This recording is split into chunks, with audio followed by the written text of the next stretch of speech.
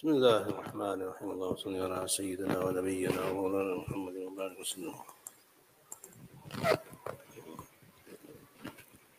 الحمد لله وكفى وسلام على عباده الذين اصطفى. أما بعد. Alhamdulillah, we have started the Muslim New Year, and the Muslim New Year, as you know, begins with Muharram,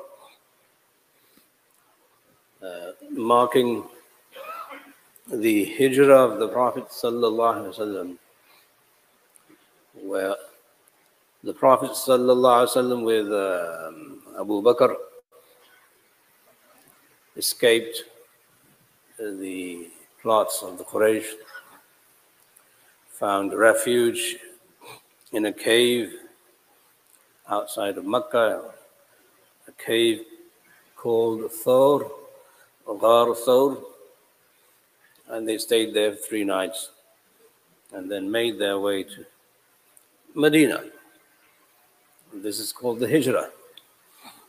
The Hijrah means to leave, it means to depart, it means to escape, flee away from. So the Prophet ﷺ was not afraid of his life. The Prophet ﷺ was not afraid of his life. He was just concerned for the future of the Ummah.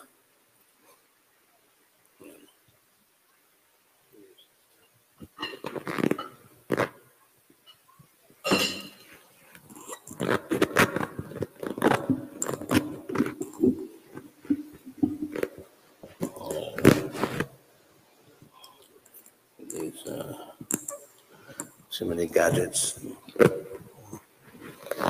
Anyway, hopefully you can hear me now with this one. Leaving his homeland,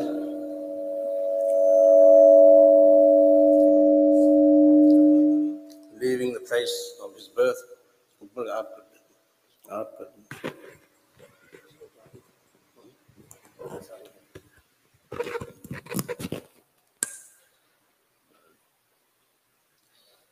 leaving everything that he dearly loved, leaving the Kaaba. Can you imagine what it feels like to leave the Haram, to leave the Kaaba? How sad he must have been. I'm leaving the house of Allah, where Allah's Noor comes down. I'm leaving the Zamzam. I'm leaving my birthplace, the place of my family, my tribe, everything. So you must consider the human emotions that the Prophet ﷺ went through. Sometimes we overlook the human emotions and we just assume that it's easy, that Allah gives an order and the Prophet ﷺ and the Sahaba, maybe like robots, just go through the motions. But that's very far from the truth, very far. It is a human experience. The Prophet ﷺ has to willingly conform with the will of Allah, which is the meaning of Islam. Islam means to willingly conform to the will of Allah. But there's a lot of sacrifice there, a lot of emotional sacrifice, a lot of tribal sacrifice, a lot of emotion that goes through the mind, the heart, and the will of the Prophet ﷺ, along with Abu Bakr. Because Abu Bakr is leaving his father, and Abu Bakr is leaving his children. Abu Bakr is leaving Aisha to fend and take care of the family because his father is blind. So you must factor in and count these values as we understand the story of the Hijrah. As the Quraysh are coming, they know his whereabouts, and there's now another set of emotions. Because Hijrah basically is you leave something for the sake of Allah and you go to an unknown future. Unknown. You don't know what's going to happen. And every step of the journey, he's navigating an unknown future. He doesn't predict anything. And Allah subhanahu wa ta'ala doesn't give him any information on what's going to happen. It's very different from emigrating from one country to another, because the country you're emigrating to, there's a known future. You know, something is there waiting for you. Here, there's no future that the Prophet has in his mind. All he knows is that there's a few Sahaba who are the Ansar, they're waiting for him to receive him in Medina, but you don't know the perils, the dangers of the journey itself, which, as you know, in the heat of the desert, can be very difficult, very challenging, with meager resources. So first, we must appreciate the sacrifice of the Prophet ﷺ and Abu Bakr as they're making this journey, as they're walking on this journey. And obviously many events occur on the way, but then they go and they reach outside of Medina. They camp there for a week, and then they move on into the inner neighborhoods of Medina. So this is the Hijrah of the Prophet ﷺ. Once he comes into Medina, he knows he has to establish the will of Allah, the intent of Allah, and what Allah wants him to do. As he comes into Medina, it's not a rose garden. Some of us unfortunately feel as soon as he came to Medina, all the doors opened up. Nothing like that. There are further sacrifices he had to make. And again, he didn't know what was going to happen to him or to the Sahaba. He came into Medina knowing that the Ansar are poor people. They're not rich aristocrats like the people of Makkah. They're primarily farmers. They have very meager resources. They don't have money. Some of them don't even have food on a daily basis. This is what the Prophet knows. So he knows he's going to a group of people who will not be able to help him financially, economically, so that he can build what we now call the state of Medina, Darul Islam. He knows the challenges ahead of him. This is another huge sacrifice. Now, how do you then, go to a place where there's meager resources and you want to implement the hukm of Allah, the plan of Allah, the will of Allah, the intent of Allah, when you have barely nothing? You can't establish a state anywhere without money. So he had to now ingeniously come with a solution. And the solution was human resources. What he had with him was a group of people who were so loyal, dedicated to him, to Allah, to the cause of the deen, that he knew if he could capture the imagination of the human factor in the Sahaba, in the Ansar, in the Muhajir, then he would be developing a very unique community. Because the community is not measured by the standards of economics and education. The community is measured by community standards. And what is a community standard? That you're in it together. You're in it together.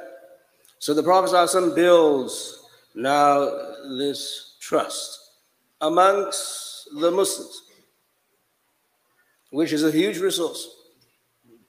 If you have trust, then things can happen. If you don't have trust, then nothing can happen. Doesn't matter how much money you have, and doesn't matter how much education you have. People in this country, they have education. They don't trust each other. They don't even talk to each other. People in this country have money, but nothing seems to happen. People are still depressed, anxious, angry, frustrated. So, the Prophet ﷺ, as a yatim, an orphan himself, knows what it takes to become a man, what it takes to navigate life. He's been through this. He's been through this in the 13 years of Nabuwah in Mecca. Now he knows he's going through it again. The difference is that he has to inculcate within this very nascent new Muslim community a sense of honor, a sense of trust, a sense of sacrifice. So he goes in and he encourages Muslims on developing human values. He doesn't go into Medina and the first thing he says, all of you should earn money so that you can bring me money.